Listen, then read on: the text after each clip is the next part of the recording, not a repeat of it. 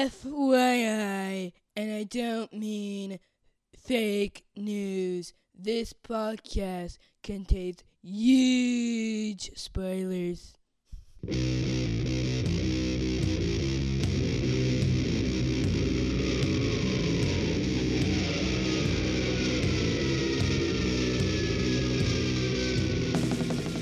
Hey everybody, welcome to episode 216, I think. I should have checked that. Of the podcast that goes snicked. We're your host, Jason, humping all this way, Venable, and I'm joined by flashback co-host extraordinary, Cameron, pimple on the butt of the universe, Sinclair. Absolutely. What's poppin', man? The burst. Nice. Very nice. Yeah, you should have been pumping all the time, though. Well, yeah, but that wasn't the line, so, you know. Yeah. What can I do?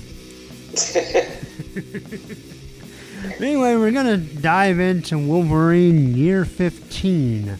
This will be part 1. I don't know if it'll be a 2 or 3 part series, but we're going to cover at least a little bit. I'm going to kind of, we're to the point to where Wolverine's kind of all over the place.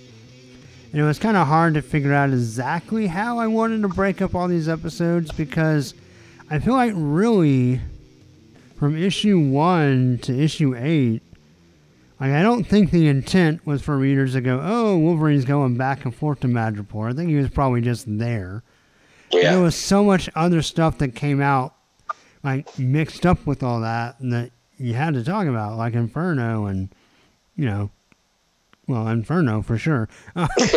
So to try to kind of place all that in a succinct timeline and different reading orders online propose different orders or whatever. But anyway, we're going to talk about this main Madripoor story, and we'll see how far we get. But we do have some house cleaning before we get to that.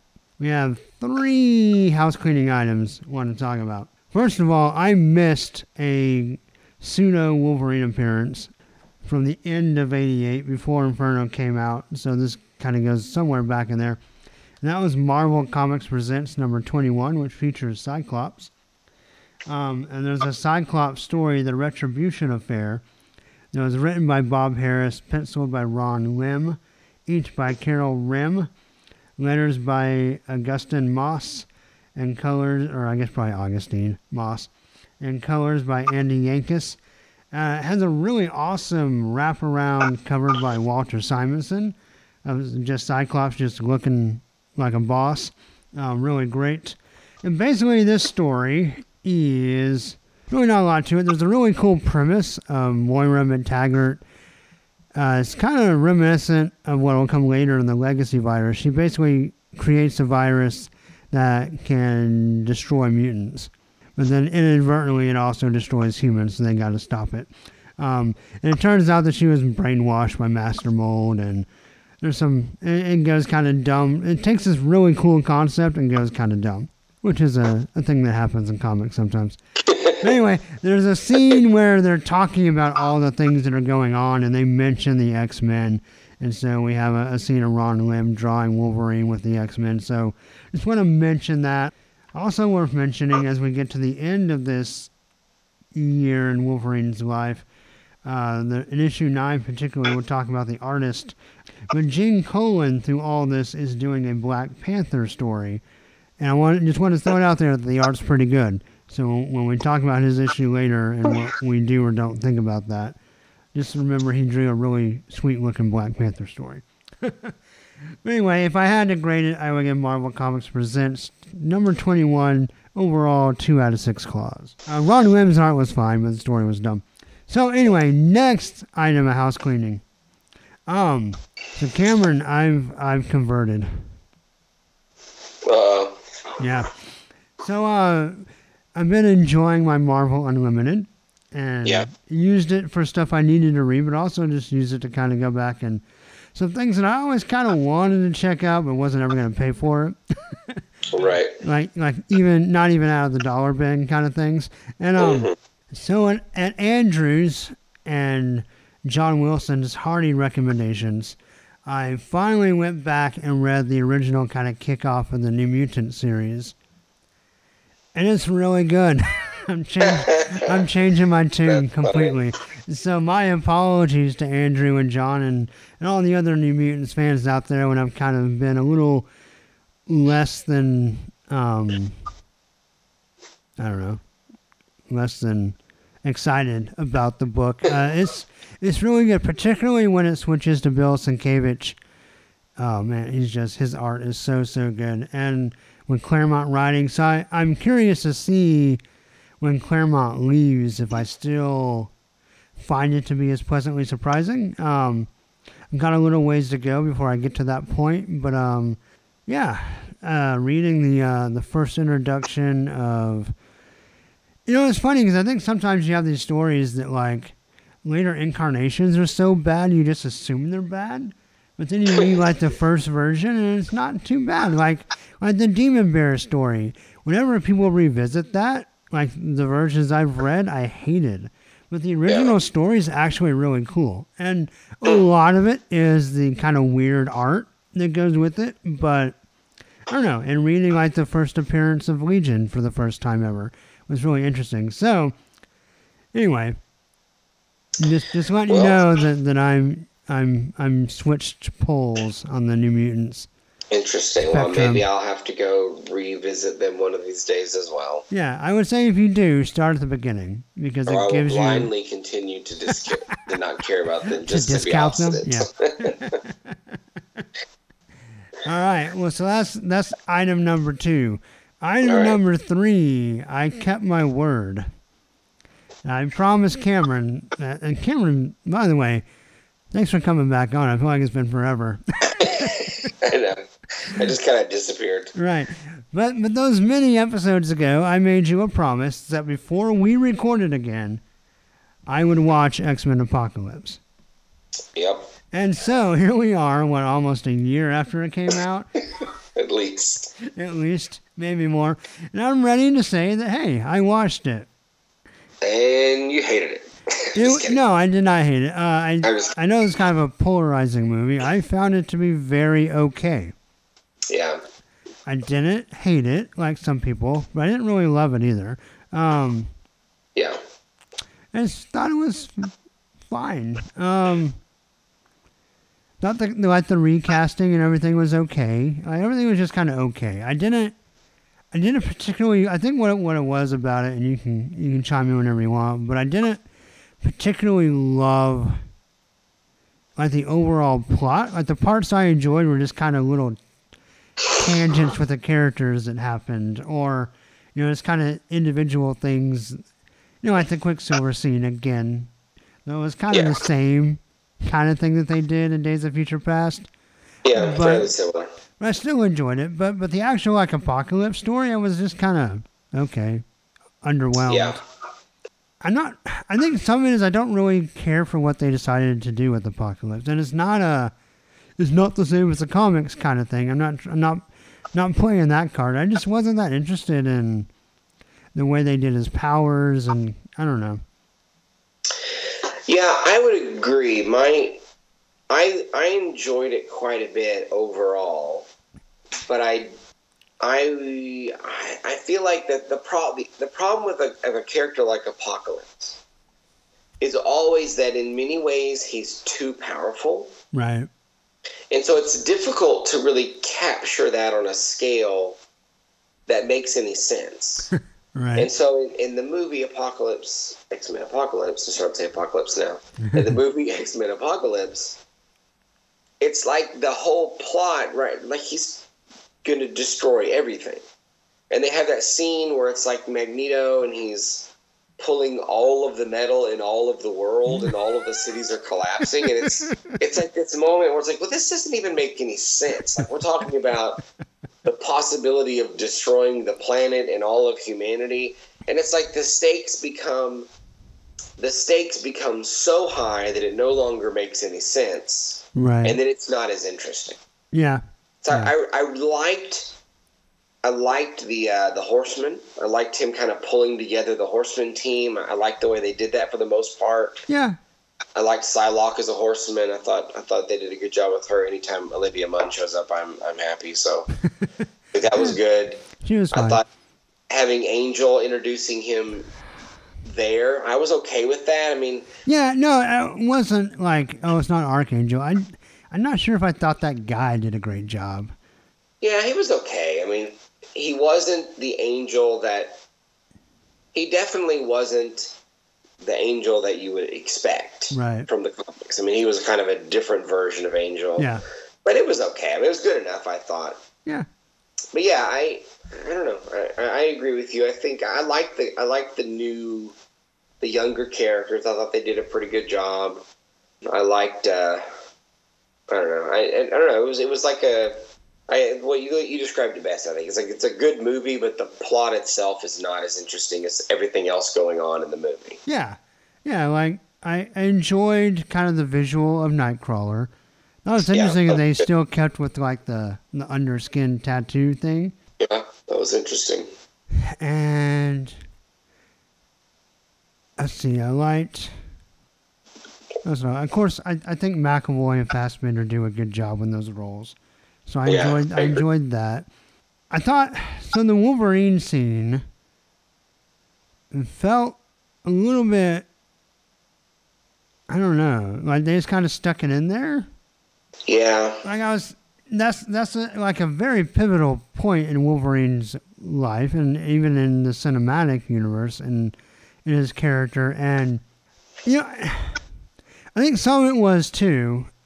I felt like some of the effects took a step back from Days of Future Past to me. Yeah. And so maybe, I feel like some of the maybe camera. I don't know, because there was something particularly about that Wolverine scene. And I don't know if they were trying to not be too violent or whatever, but I felt like we'd seen better Wolverine action before that. Yeah, right? I would agree with that too. And so him just kind of running around, kind of cutting people up. And not that I need blood splashing all over the screen, but I don't know. It just seemed a little. I feel like everything in the movie didn't quite hit that high bar.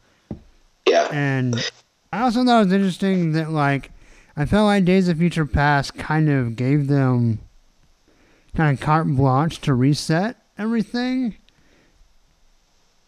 Or establish a new timeline or whatever, kind of the Star Trek thing. But I feel like this movie, they went to a lot of pains to say, well, some of this still happened, but not all of it happened. And and so it kind of felt like, I don't know if for listeners that are familiar with when the new 52 first launched for DC Comics, there was that whole almost more than the story was trying to for the nerds, trying to figure out what part stays and what part goes. And so I spent a lot of time in this movie trying to figure out, well, what part of the first three movies are still in existence and what parts aren't. And because I felt I don't know, there were parts of it I felt like they really tried hard to marry it into the original continuity, but then parts that obviously don't fit. So it's just a very strange kind of timeline thing they were doing there. But yeah, that's always a tricky part when you do the timeline thing, is because the ripple effects are only going to affect so much stuff, right? And especially if you are still theoretically tied to the previous timeline.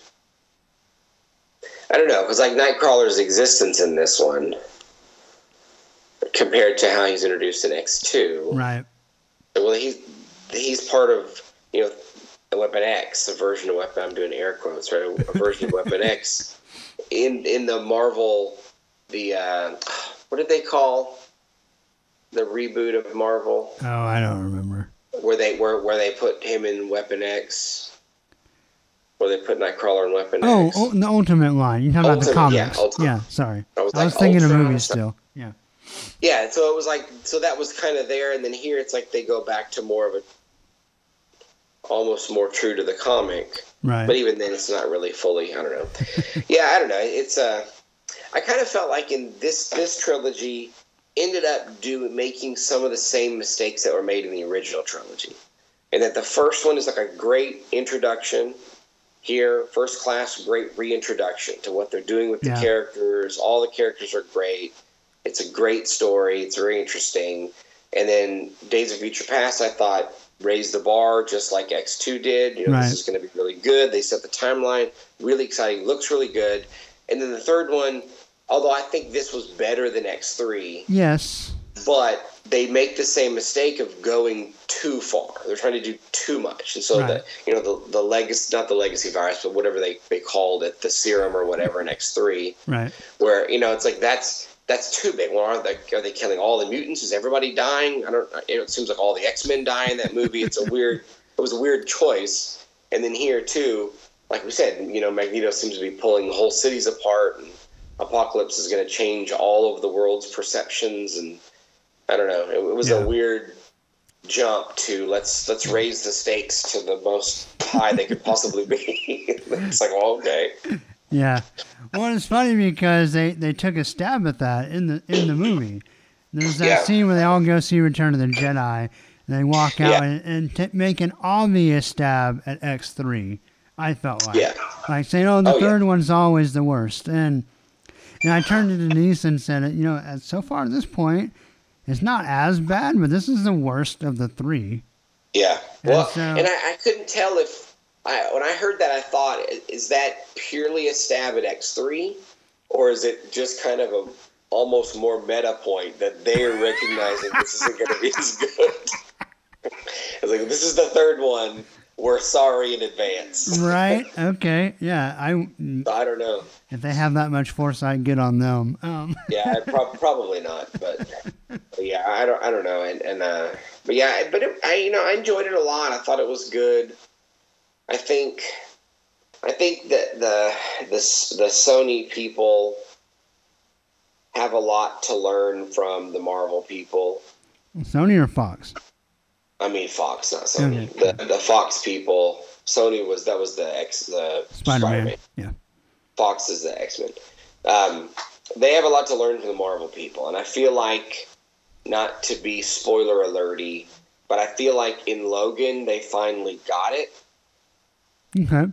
And so I kind of feel like that's one of the best parts of Logan, is that it's a wholly satisfying movie for me. Only seeing it once a couple of days ago, and so I don't want to build it up too much or whatever. But just to me, I felt like a lot of the X-Men movies, I've always, as much as I've liked all of them, I've always walked away being like, I wish they had done this a little different. Like even like X2, which is great, Days of Future Past, even the great ones, it's like, yeah, it was great, but I wish they had done this a little more. I wish they had made this choice. And and I feel like Logan, they finally kind of got what people wanted. Okay. Which it's like with X-Men, they always kind of tried to make it a little bit grittier. They didn't go like ridiculous like the DC universe is trying to do, but it was supposed to be a little darker than like what's happening in the broader Marvel movies, I think. Yeah. Although they've gotten a little bit darker, with Winter Soldier and stuff like that, but it's still comparatively, I think X-Men has still been the darker genre, I guess. And then with Deadpool, just more violent, not necessarily darker, just way more violent. Right. And I feel like Logan puts all that together to create something good, something really good. So yes, as soon as we can get a sitter, I'm going to go see it. So, yeah, there you go. I've heard good things, and I think the trailer had me excited, and so the trailers. They did a good job with the trailers. It'll be interesting because I haven't. I'm sure that I will, but I haven't yet really heard anything negative about it. Oh, okay. I haven't really been on social media that much last couple of days because I've been grading so much, and so I haven't really scrolled through all the nerd sites I tend to follow to see what everybody's saying. But the ones I have seen from AV Club and places like that, it's all pretty positive. So, that's cool. Which is unusual. Yeah. Yeah, Georgie was, he's kind of the only person I heard say anything kind of Yeah, I wouldn't even say it's negative. He just he said that he felt like it still had a little bit of the Wolverine problem, and that the third act didn't quite carry the first two, but, well, yeah, I guess so. I think I would say that, in my opinion, maybe a little bit, but far less so than the previous two Wolverines. All right. Cool. Whereas, like Wolverine, we've discussed a bunch of times. It's just the Silver Samurai shows up, and it's like, what's happening? What is this movie about now? And then Wolverine Origins, where it's just the first stab at fake but Deadpool. That's more three-fourths of the movie is it's just kind of bad. That's a not good movie with a few just really good moments. Yeah, that's kind of how I look at that one. Yeah, I think so too. It's worth if you've never seen it, it's worth watching because there is good stuff in there. But yeah, overall, it's not. I didn't like it that much, but yeah. Anyway, we'll see. I'll be interested to see what you have to say about that when the time comes. I will. Hopefully sooner than later. I really, really, really want to see it in the theater. So that's I think that's a pretty high priority. That and Kong, I've heard, you really need to see in the theater too. I have had zero interest in that. I didn't think much of it, and then a friend of mine said that the stuff he read about it's describing it as King Kong meets Apocalypse Now. Wow! And that and I've seen some longer trailers for it, and it looks interesting. I mean, okay. I don't know. We'll see where it goes, but it's definitely different than what I thought when I first saw they're making another King Kong movie. So is it completely on its own, or is it related to the Peter Jackson thing, or? I don't think it has anything to do with any of that. I think it's a whole separate thing because it's like Kong as the defender of this monster portal or something. I don't know. That's just what I gathered from the preview, really. But it's something about Kong is kind of they don't know who he is and they're figuring it out. But all these native worship him, and then I think it's like him fighting other monsters to protect Earth. I think. Okay. I don't know. It's interesting. It was very different than what I thought. So I was like, okay, I might give that another try. All right. Because I didn't care much for any of the King Kong movies. Yeah, it was. It was fine. I remember being entertained by the Peter Jackson one, but. Yeah. Also feeling like it was super long. Yeah. But anyway. I don't know. From Monster Island. Our movie podcast. Yeah, right. From Monster Island to Madripoor. Let's pick back up. We're going to start with Wolverine number 4. Number 4. Yes. This is Bloodsport. It is written by Chris Claremont. Penciled by John Buscema. Inks by Williamson. I don't remember his first name, and it doesn't say. Colors by Glynis Oliver. What? Isn't it Al Williamson? That sounds right. Yeah. I'm thinking of something else. I don't know. Anyway. Colors by Glynis Oliver. Letters by Tom Orzechowski. And our cover is by Buscema, of course. And it's a pretty good cover.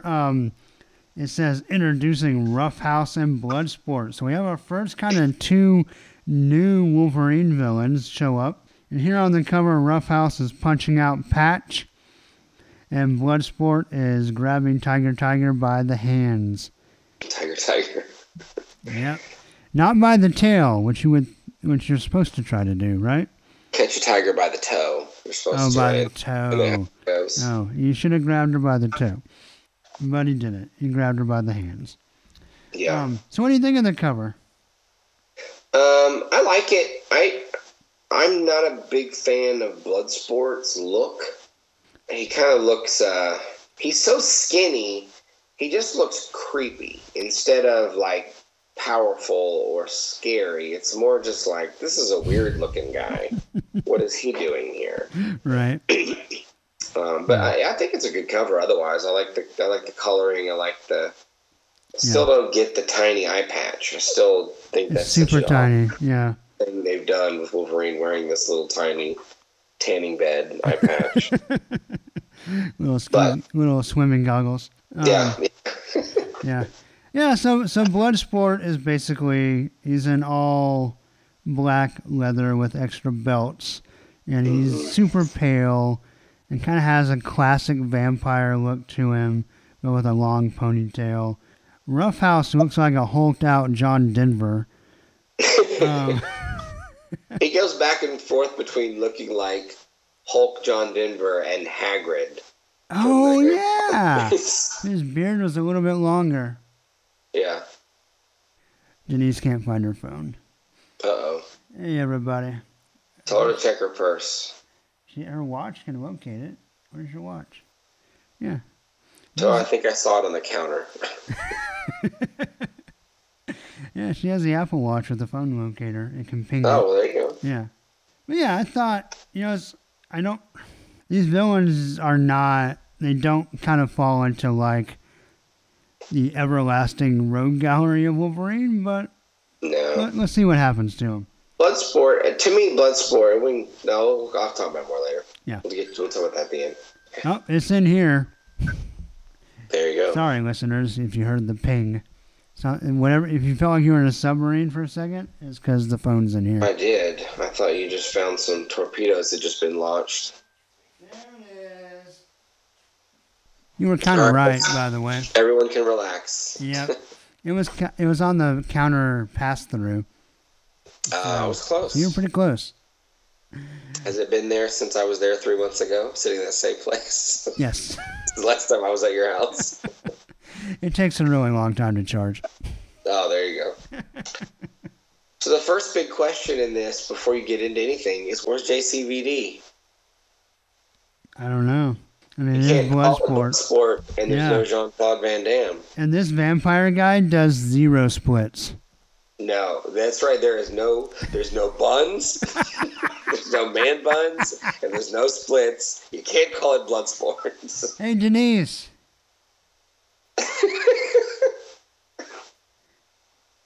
Are you still? Did you fall asleep already? Did you, Denise? I think she closed the door. Oh well. I was gonna get her opinion on man buns. I figured that's what you were gonna do.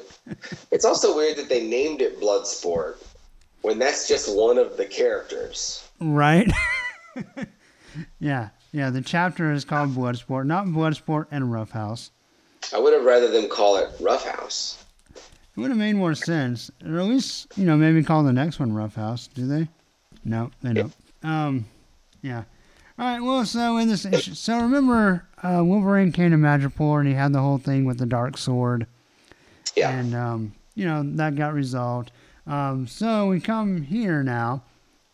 And it's, going to the whole jumbled timeline. It's possible he could have left and come back. These stories don't have to be connected. But it just, what? It does. Well, go ahead. No, what? What are you saying? Well, I was just going to say, it also kind of, I almost got the feeling that this is a later story that's just also in Madripoor. Okay. Because, the Silver Samurai's not there. Right. I mean, we leave the comic before this. It's all about him and Macabre having a budding romance, and then he's just gone. True. So some time has definitely passed. So maybe he did. He went home and did Inferno, and now he's back in Madripoor again, checking in on things. So where we pick up is we witness the murder of the Madripoor Chancellor by 2 superpowered goons. Chancellor Valorum. Yep. Just kidding. The government supports Tiger as crime lord, which is a weird thing in and of itself. But hey, Madripoor. But someone new is moving in on the territory using Roughhouse and Bloodsport as muscle. Coincidentally, Patch was at the crime scene, so Wolverine does some digging. He recognizes a scent at the Chancellor's palace. He sneaks into a swanky hotel and interrogates Karma, who is helping her evil uncle Win Not Coy. I think I said that right. She is surprised to hear of the Chancellor's death, so Wolvie disappears, but not without a stern warning. After bumping into Roughhouse and Bloodsport, Jessica Drew and Lindsay McCabe uncover a murder scene with a bloody message for Tiger. They meet Patch and Tiger at the Princess Bar, where they discuss Karma's innocence, and Patch agrees to accompany Tiger to not to the Princess Bar, but the Prince's palace. Don't get those confused. Anyway, after they determine that General Koi is the one making the move on Madripoor's underworld, the car is attacked en route by Roughhouse and Bloodsport. Roughhouse takes Wolverine down as Bloodsport nabs Tiger. As Tiger bleeds out, Patch is forced to blow his cover and pop his claws. The Karma jumps in and takes over Bloodsport, forcing him to release Tiger. Patch sneaks off with Tiger to the Princess Bar. Wolverine convinces Drew and McCabe that Tiger's the lesser of Madripoor evils, and they have to get her someplace safe while he goes to bust up some criminals. We find out Bloodsport can track his previous victims by smelling their blood, and Patch is rumored to have skipped town. Koi assumes Patch is going to the mainland to attack his opium operation and plans an ambush. Meanwhile, Karma regrets working with her evil uncle. There you go. Yeah. So what do you have to say about that, Cameron? I wonder if is part of the beef between Wolverine and Roughhouse the fact that they're wearing the same suit. They're just like, I wore it better. I was here first. I got mine in big and tall. I got mine in short and stout. Yeah. I also feel like Bloodsport talks like a Renaissance fair reenactor. Yeah. Yeah, that's a Claremont thing that drives me a little bit nuts. Yeah. You know, it's not as bad as the way Warlock talks in New Mutants. But Claremont does this thing where he tries to find these distinct voices, and sometimes they work, and sometimes they're just kind of annoying. And yeah, this is one of the latter. Yes, it's a little bit annoying. All the these and hey. Yeah, well, it's overdone. It's not like, he says a few things funny. It's like he's really trying. It's like he's trying really hard to sound like he just got here from the 1600s. Right. Like he just woke up. Yeah. I think it's Claremont trying to say he's really old. Right. But I guess. My theory, and it's my personal theory, and take it for what you think it's worth. If you live thousands of years, your speech patterns are probably going to change. Yeah, you're going to adapt to the environment around you. I mean, I don't still talk like I did when I was 10. No, thank goodness. I mean, I still say rad every now and then, but for the most part, I mean, Yeah. I think the idea that someone just continues to talk the way they did 1,000 years ago. Right. Okay. Maybe he's just a King James guy. That's the only Bible. True. These and nows. These and nows. The only legit Bible. Yeah. Is this the one where Wolverine? I'm trying to remember if it's this one or the next one where Wolverine talks about why he supports Tiger. I think maybe it's in the next one. It might be in this one. I'm flipping through. Well, not the actual like the plan he has, or just his. No, we're talking about basically the logic behind the idea that he's going to support this crime lord because she tries to hurt less people. Yes, yeah, because she doesn't do drugs or girls. Yeah. So no sex slaves and no drugs. She still does bad stuff, but not as much bad stuff. Yeah. But that was an interesting... Which, I don't necessarily disagree with that. If someone's going to be in charge of the crime lord, then right. The person that's not selling drugs and selling sex slaves. But it was an interesting... I don't know. I found it an interesting soliloquy for Wolverine to have about how he's going to help her because of that. Right. So Roughhouse is a misogynist a-hole.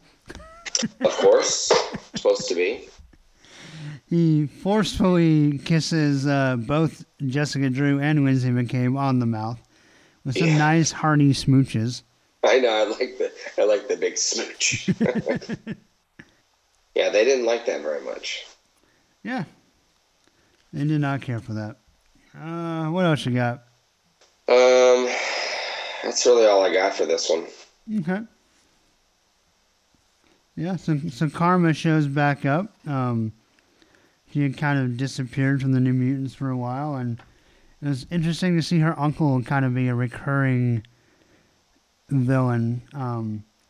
Talks about how he had to leave San Francisco because of his failed criminal empire there. So, all interesting additions. So, what do you think of the art in this one? It's okay. It still reminds me as the couple issues before of kind of we talked about the adult comic strips, not adult as in X-rated, but like the boring comic strips. We'll say the grown-up comic strips that they would have, where it's drawn like a 1940s noir flick, but with more colors than a noir film would be. But right. I don't know. I like it for the most part. I enjoy that art. I think there's only a couple of panels where I would say that I noticed I thought were kind of bad, or not bad's not the right word, but that I didn't like. For the most part, I don't know. It works to me. It works with the story. Yeah, that was good. What do you think of the story, or you just want to grade this one? That's up to you. Do you want to do the whole arc, or you want to grade it? And yeah, we'll grade as we go, and we can kind of say some general comments, see how far we get. Okay. I will say I was moderately interested in the story. Okay. It wasn't as compelling as the previous one to me. No, probably not. But, I mean, it's interesting. I kind of want to know. As you said, I don't really care that much about Bloodsport or Rough House, but I don't know. I do kind of like Lindsay and Jessica. I like their whole thing. Yeah. So I'm interested. All right, we're going to grade number 4. Oh, wait. First of all, let's talk about the back cover. We have a really cool back cover by Barry Windsor Smith. Yeah, the back cover I really like the back cover. Yeah, it's really great. So it's basically just kind of a purple background, and then kind of Wolverine from the torso up, but he's all just in white and blue. It's like Purple Rain Wolverine. Yeah. But it's really cool. Yeah. It's nice. It's super nice. I like it a lot. Yeah. All right. Well, so what are you going to grade Wolverine number 4? I'll give it a 4. All right. I'm going to go a little bit higher than you. I thought it was a fun story. I'm going to give it 5 out of 6 claws. Yeah. Oh, I also was going to say, I didn't get at first that Ernie, that's not right, Archie, that Archie is the same guy that they branded early in the comic. Because for whatever reason, he looks very different to me. In the panels where they're roughing him up and they brand him with the handprint, and then in the last couple of pages where Wolverine busts in, for whatever reason, it looks different. And it took me until the next comic to realize that was the same guy. Oh, okay.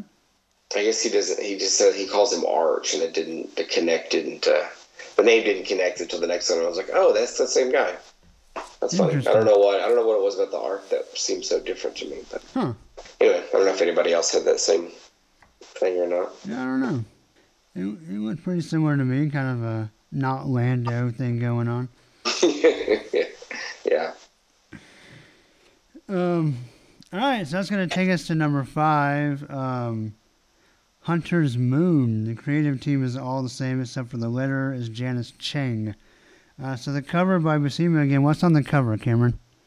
Cover, we have Wolverine swinging out of a tree with some guys in an old Jeep shooting machine guns up at him. Yeah. And what I think is a very cool cover. I love this cover a lot. And this is one I remember seeing at the comic shop. Yeah. And thinking, man, I want to get that.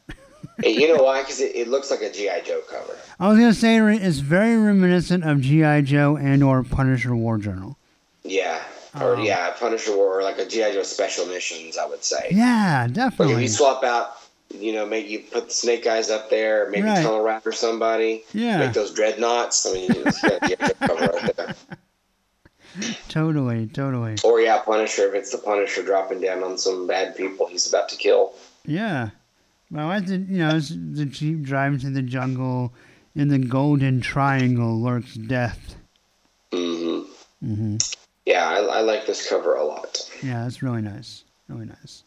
And then with our back cover, I'll do it in a timely fashion this time, is by John Bolton, of course, classic X-Men fame, and it's just Wolverine in a bar fight.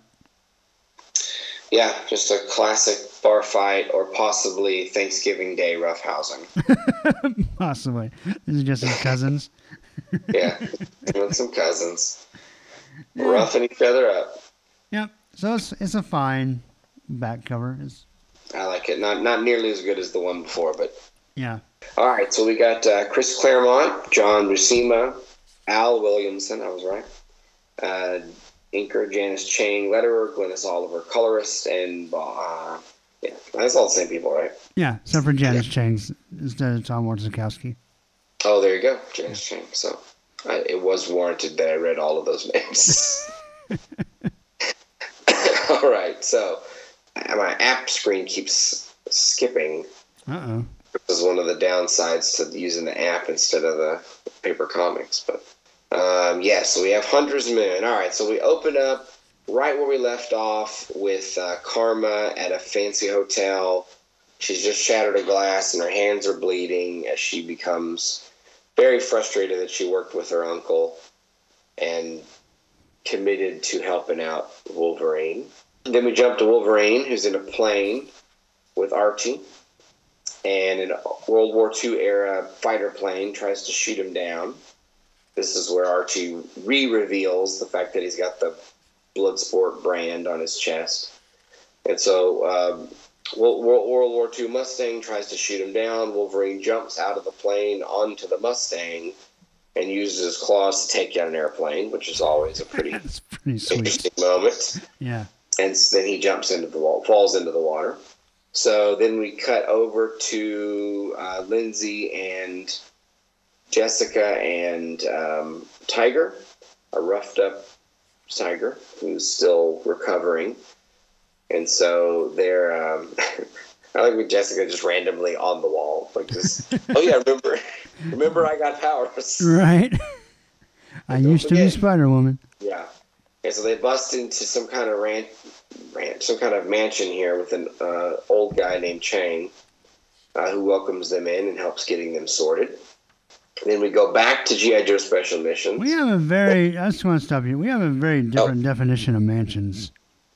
Yeah. It sounds like shutters falling apart, and in my whatever reason, in my mind, it seemed like an old defunct mansion. Like this is an old mansion, right. But as I look at this panel now, it seems pretty clear this is probably like an area, a slum area. But so for whatever reason, the door with his eye and the big staircase in the background, I just thought it was like a mansion that is in disrepair, but there you go. At one point was a big mansion. Well, so it's the offices, just worth pointing out, of Landau, Luckman, and Lake, which will be Wolverine's official lawyers in perpetuity. So. Yeah. And she says, what does she say? Something about we should be so lucky. And then it's like, oh, Luckman. Oh, yeah. But or says, our luck won't hold forever. And they're standing next to the Luckman sign. Right. So anyway, yes. So Chang opens the door, lets him in, starts getting him settled. Then we go back to Punisher War Journal. And we have some, I guess, mercenaries. It's not really clear. I assume they're mercenaries that work for, but they have code names, Battle Axe and Hardcase, White Bread. Yeah, that's my favorite. Yeah, that's a good one. And so they kind of like our G.I. Joe guys, they're like bad guy versions, right? So I don't know, but anyway, they're out in the woods looking for Wolverine, basically, and of course Wolverine finds them first. Yep. Strips them down naked and ties them facing each other, which is pretty funny. Or down to their underwear. Right. And ties them into facing each other. Yeah. Before we see the naked guys, though, they go back to Chang, and they're trying to help Tiger recover. Lindsay McCobb finds an armor suit randomly. That is... that's somebody's suit, but I couldn't place exactly whose it is. Well, we find out later that Wolverine made it for her, but it looks very, very similar to Silvestri's design for Psylocke's armor. That's what I was thinking. And then in the face made me think of, I forgot the character. I'll think of it in a minute. Anyway, it doesn't matter that much, but anyway, yeah, it looked familiar, but that's right. I forgot he said that he made it for her, so. But either way, she's got an armor suit that she doesn't end up wearing, but she has it for the moment. So, and then of course, I can't think. Rough House busts through the wall into the Chang's house with a great scroom. And then we go back to Wolverine. Here's where we reveal the almost naked guys facing each other, which is a funny twist on that, is that he ties them up face to face. Right. Nuts to nuts. Nuts to nuts. Right up in the sky. The soldiers are frustrated. They're still trying to figure out how to find Wolverine. They're still looking for him. Or I guess they're looking for Patch, we should say. And they're all using their code names, like a bunch of cool dudes. But then again, Wolverine finds those guys too first and destroys a Jeep and ultimately gets away from all those after a prolonged battle scene of them shooting and running and trying to find him. All pretty well done, pretty action-packed, I think, with machine guns and old-timey airplanes and all the kind of stuff that 14-year-old Cameron definitely would have liked. Oh, yeah. 30-something Cameron also still likes. So there is a moment, and I can't tell if it's... Sometimes it looks like a shadow, and sometimes it looks like Wolverine actually has a little Robin mask. No, he does like... It's kind of like eye black. Yeah.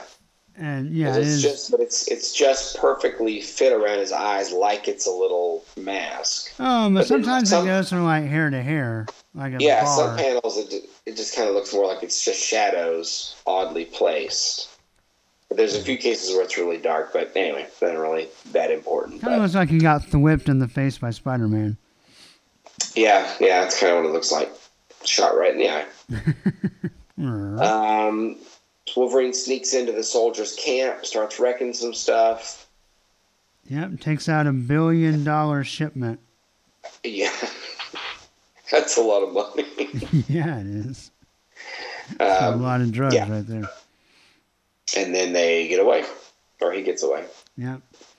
With the army, militia guys, mercenaries are like, well, if we ever see him again. If we ever see him again. Are they... And maybe I missed it. Are they employed by... General Coy? Yeah. Yes. I assume that's the case, but I don't think they really ever spell that out. Yeah, I don't know if they're explicit or not, but that's definitely... They just kind of show up and start shooting at Wolverine. Right. I assume that's who those guys are. But yeah. And I wrote something else, but spell check changed what I wrote, and now I don't remember what it was. All right. I wrote a note that said they have good BTW, but I think that good was supposed to be something else. I can't remember what it was. They got legs and they know how to use them. She's got legs. Yeah, I don't think so. Okay. I'm off in a minute, maybe. Right. It's the very last thing I wrote, so it was something for about the very end. But okay. Who knows what that was? Well, all the way back to page 4, we have a really cool snikt that's like behind the claws. So the claw goes like through the snikt. It's pretty awesome. Yeah, that is cool. And on page 6, they start a thing that carries through this book. And through the story, I think in general, but especially in this issue, where Claremont really emphasizes the sound that Wolverine's claws make and the way people react to it, which really pulls you into the story and almost like in a horror movie type vibe, where like it just really gets under people's skin when they hear like the claws pop.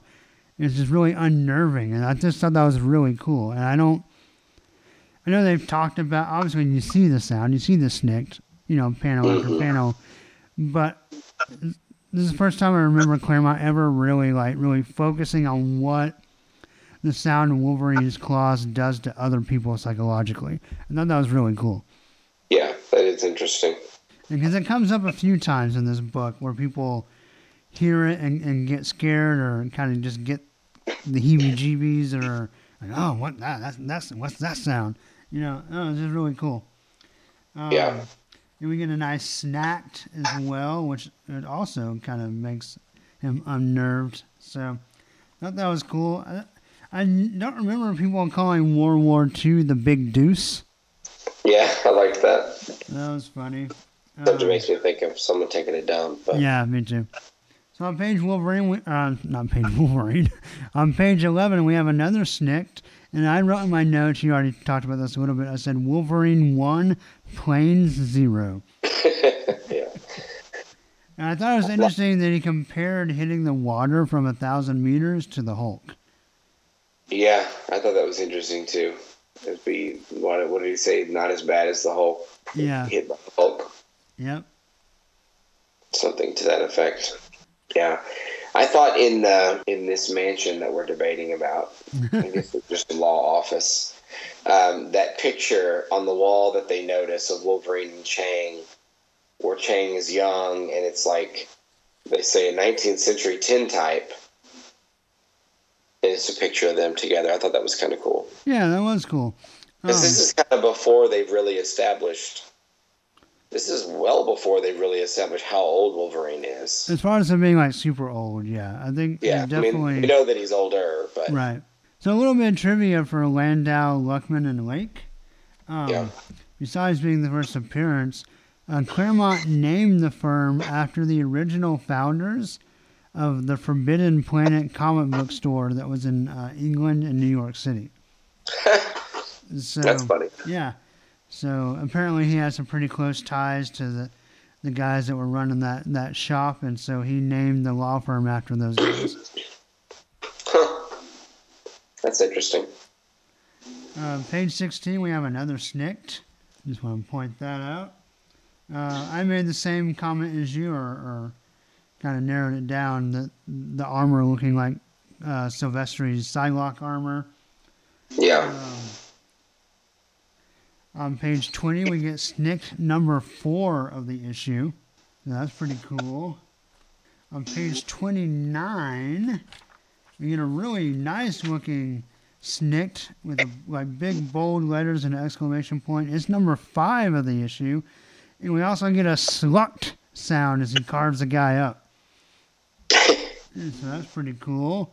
So yeah, I thought it was pretty interesting. I mean, obviously, normally you average 1 or 2 snicks per issue, I would say, of Wolverine comics. Yeah, at least. Yeah, we got a whopping 5 in this issue, so I thought that was pretty cool. What do you think of the art in this one? I like it. It must keep doing the same. He's kind of doing that same theme. Yeah. Which I like, and again, while referencing G.I. Joe again, it kind of reminds me of some of the early G.I. Joe. Not early, but just the way G.I. Joe was often drawn in this similar I can see that. vein. Yeah, I didn't realize that Bloodsport has skull earrings. I didn't either. That's funny. Yeah. I gotta say, as the technology advanced here, I'm not super crazy about the colors in this book, which Oliver, we've sung her praises a million times.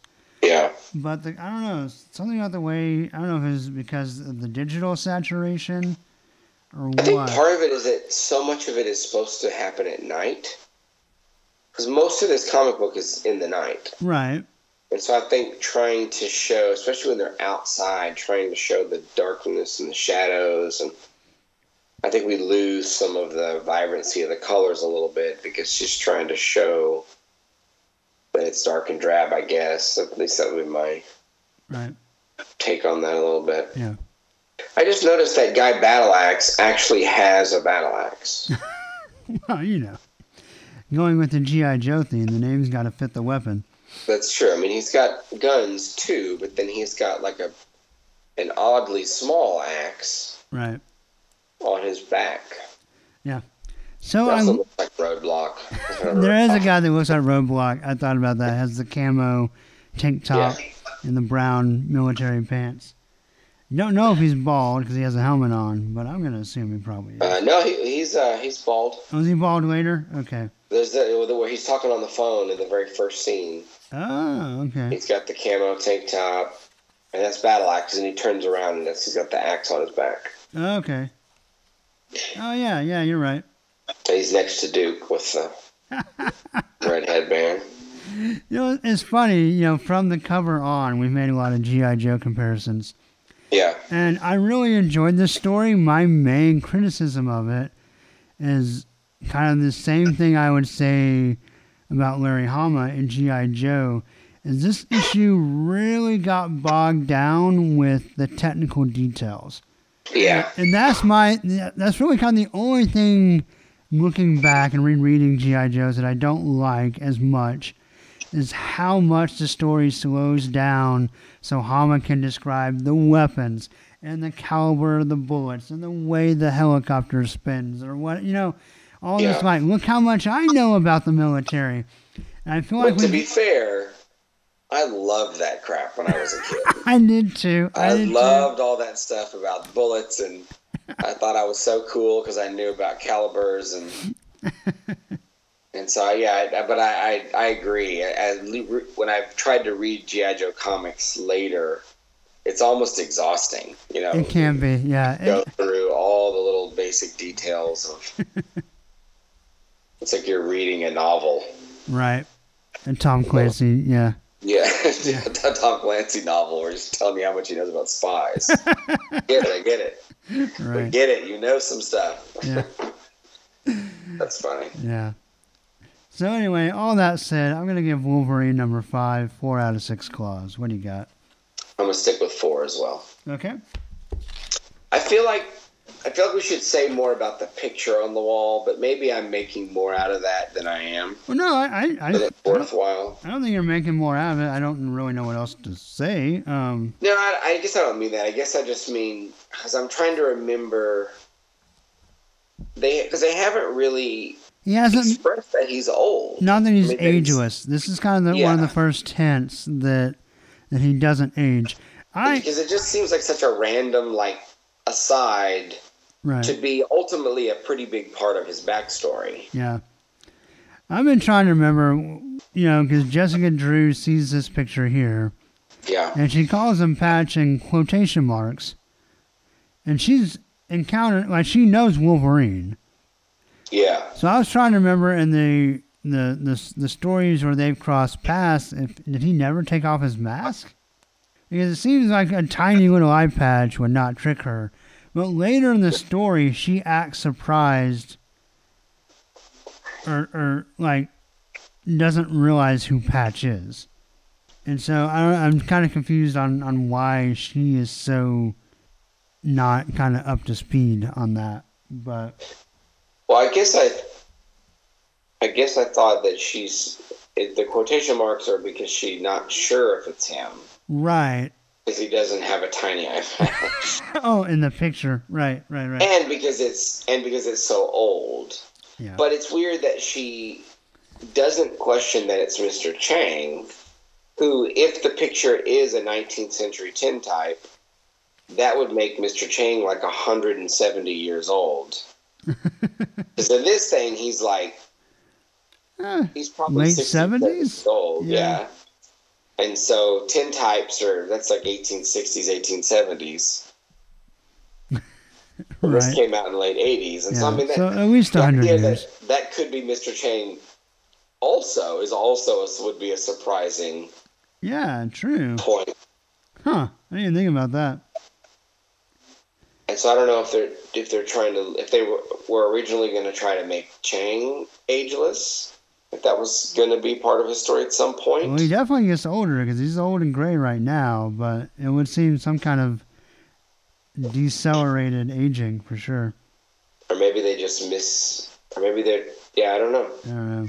Because this is clearly 19th century. I mean, they pushed that idea. Right.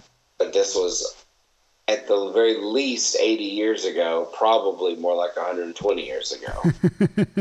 And he's an adult. Yeah. It's not like Wolverine's holding a baby Chang. Right. Yeah, it's not like an infant Chang. Wolverine holding a baby. He's got a mustache in that picture, so he's at least 20. You would, we'll say. Right.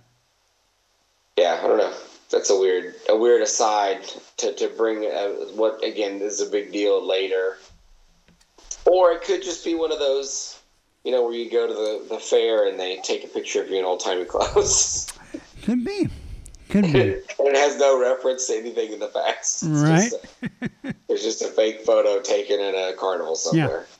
Yeah. And what we don't see is next to this on the desk is a penny stretched out to show the Golden Gate Bridge. There you go.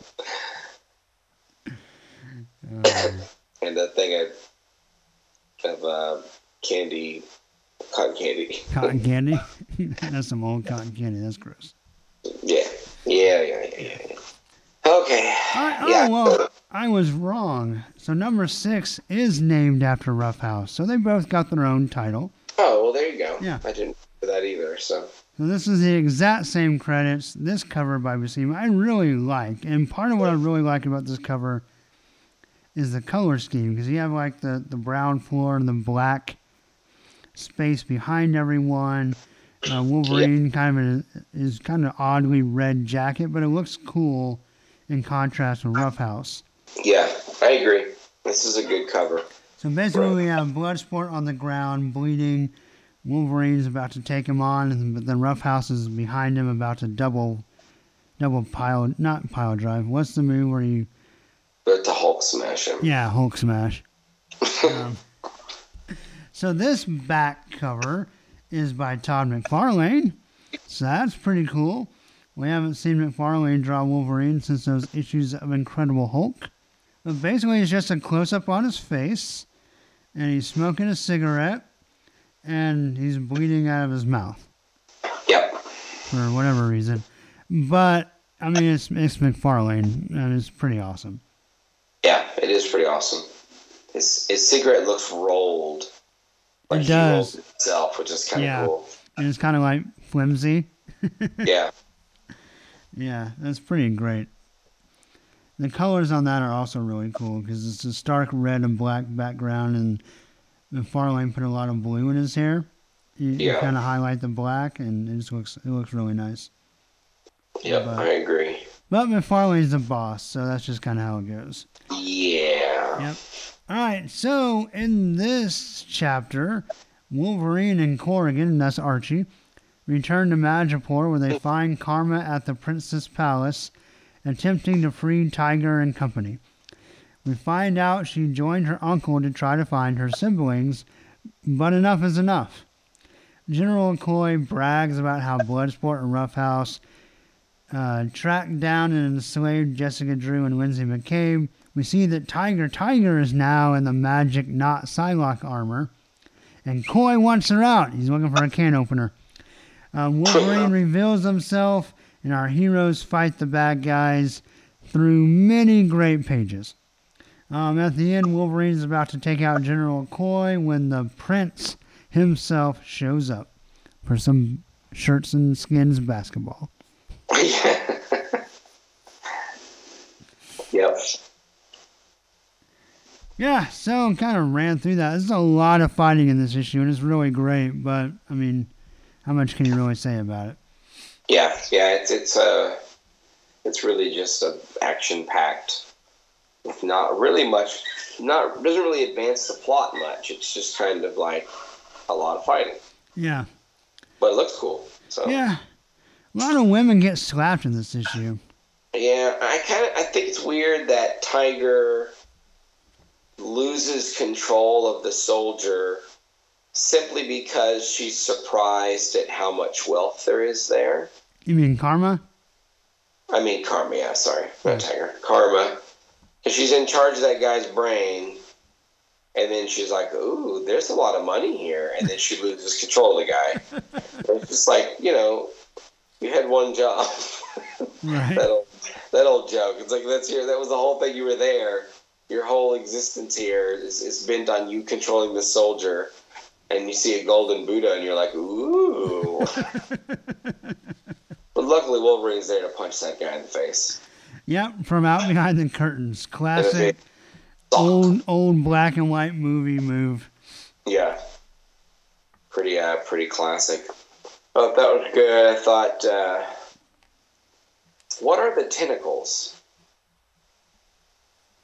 There's just like a magic squid monster in the fountain for some reason. I don't know what that's about. I was to say they don't explain that. They're just like, oh, there's tentacles everywhere. Why? Where did the tentacles come from? What are they doing? Don't make a wish on that guy.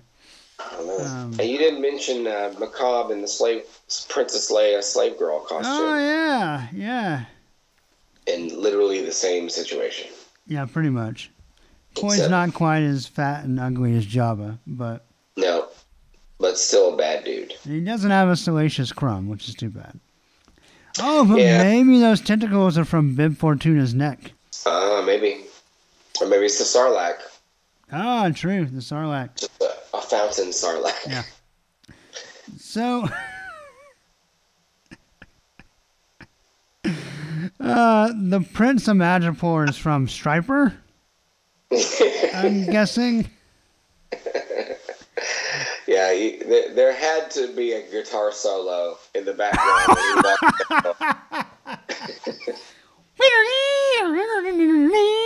Lots of bends. Yeah. Yeah. Lots of tapping and lots of bends.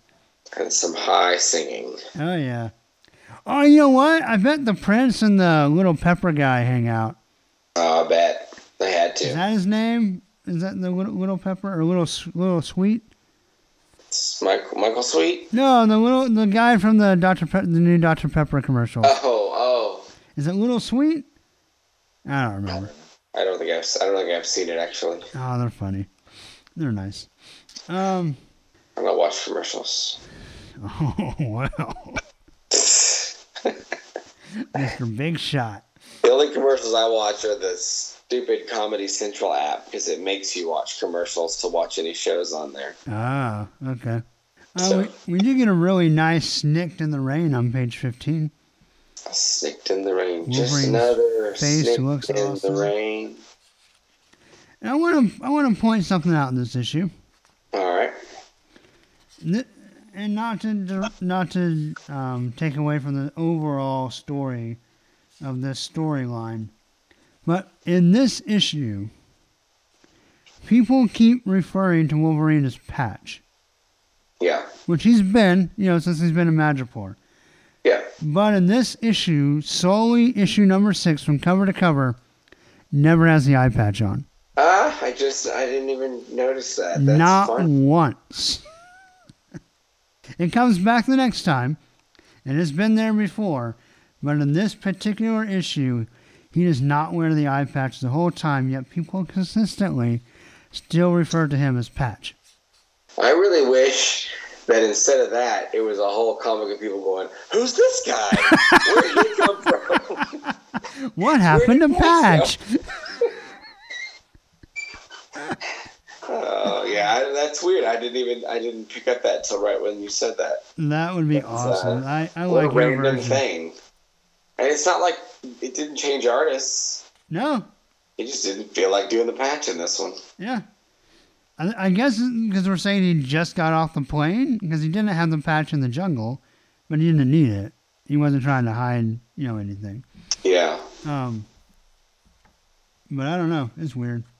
And so then the question is, does that mean do people then now recognize him as Wolverine? They should. The eye patch was the only thing The only thing. obscuring his identity. So And at least Jessica Drew.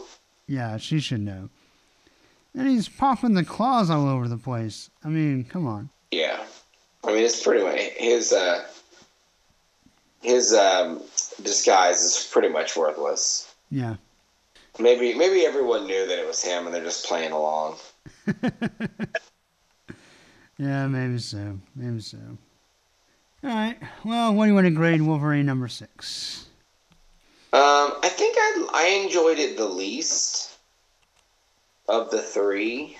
Okay. But not because it wasn't, just because it literally was just a big fight issue, which was fine, and I enjoyed it, but I kind of got a little bored towards the end. Okay. Because I just didn't feel like really anything was happening except for this one single long fight scene. And so, I don't know, I'll still stick with the 4, but it's like a low 4. Okay. I'm gonna I do. feel like 3 is too little, so I'll still stick with 4. But Yeah. All right, I'm gonna do a pretty solid 4 out of 6 claws. okay. I think I liked it maybe a little better than you, but didn't like it quite as much as the first one we talked about tonight. But yeah, I enjoyed it. Rough House and Bloodsport are not really primo villains. Yeah. And General Coy's pretty cool, but Yeah. I mean, it looks like half the time he looks like Spock, yes, he does sometimes. and then the other half he doesn't. It's like weird. And they're not like he's drawn vastly different, but there's just certain things that make him look like that. Yeah, I was gonna say my overall thoughts on some of these guys. I feel like Rough House. Rough House is just like a less interesting version of Juggernaut. I can see that. He's just a big dude who's strong, and he's kind of shaped like Juggernaut because of the way his hair and beard make him look. You could argue that is the same, looks like the helmet. Right. But there's no interesting backstory. It's just he's a big guy. Is he a mutant? They don't really spell that out. I don't think it's said here. I think we'll eventually find out he is. Yeah, and Bloodsport as well. I don't think they really go into why they have. We don't really get any like backstory or origin. They're just kind of goons for hire. Yeah, which I think also kind of adds to why they're less interesting. Yeah. Because there's no like reason. They're just here's some guys with powers. Okay. Yeah, but at the same time, I don't think everybody needs like a. No, I mean you don't need a big backstory. Sometimes no origin is better than a really dumb origin. Yeah, I would agree. I think we're gonna cap the episode here. We will finish this story next time. So, what are any just kind of random overall thoughts on these 3 issues? I don't know. It's interesting, but it's not super interesting. Yeah. It's just kind of a storyline that I still want to follow it, but I'm not dying to know what happens next. Right. I like, kind of tying him more deeply into Madripoor.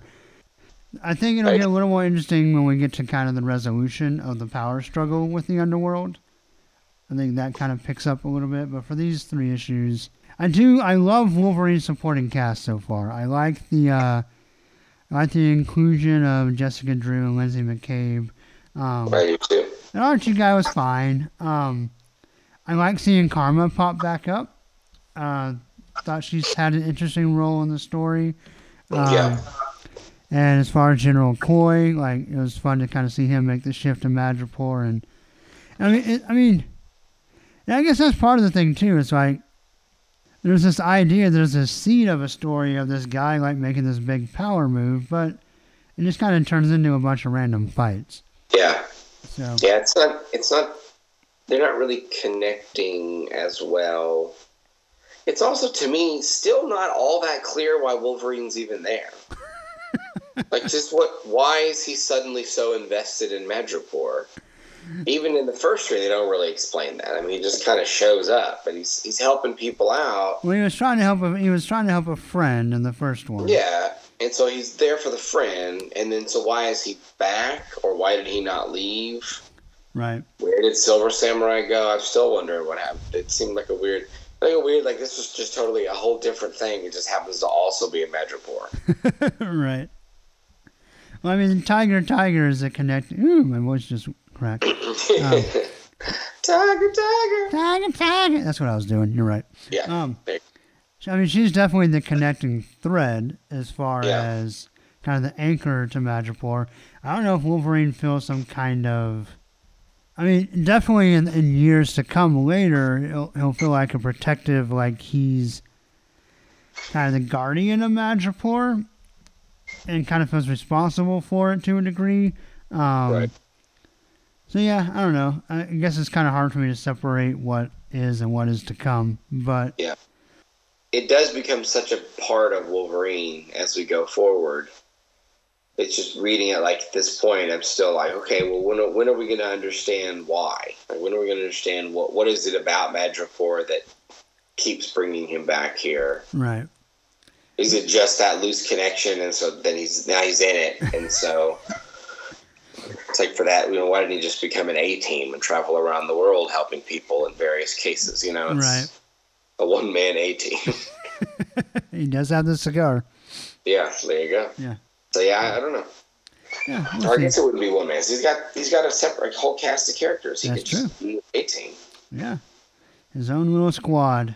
All right, cool. Well, so we'll finish the story up next time. Wrap up our first major Madripoor story, or not first, actually third, I guess.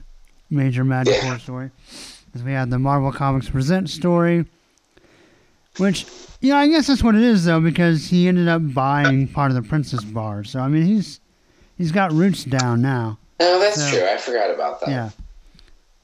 So I guess he just lives there, or he has. It's his home away from home. Yeah. Yeah. All right. Well. Okay. Take back what I said. I guess it makes more sense why he's invested in the region. All right. Cool. Well, what do you got going on? Anything you want to tell the peeps about? I got nothing going on. All right. Well, then. Literally, nothing going on. So the next one will continue in Wolverine year 15 with some more Madripoor goodness. And so please, as usual, like the Facebook page. Twitter is @SnickCast. Email us snickcast@yahoo.com. Website with show notes. I almost said with show tunes. I wish my website had show tunes. But anyway, it's snickcast.podbean.com. So, thanks, Cameron, for making the return to the show. And always a pleasure. I actually, I know you kind of joked that I fired you. But I hope you enjoyed your vacation, because the episodes you're involved in are about to be pretty aggressive. Well, there you go. So, it's going to be a nice string of Cameron for the foreseeable future. I'll try to catch up on my grading so I can read some comics. All right. Well, until next time, everybody, hugs and snicks. Bye-bye. Bye. And snacked.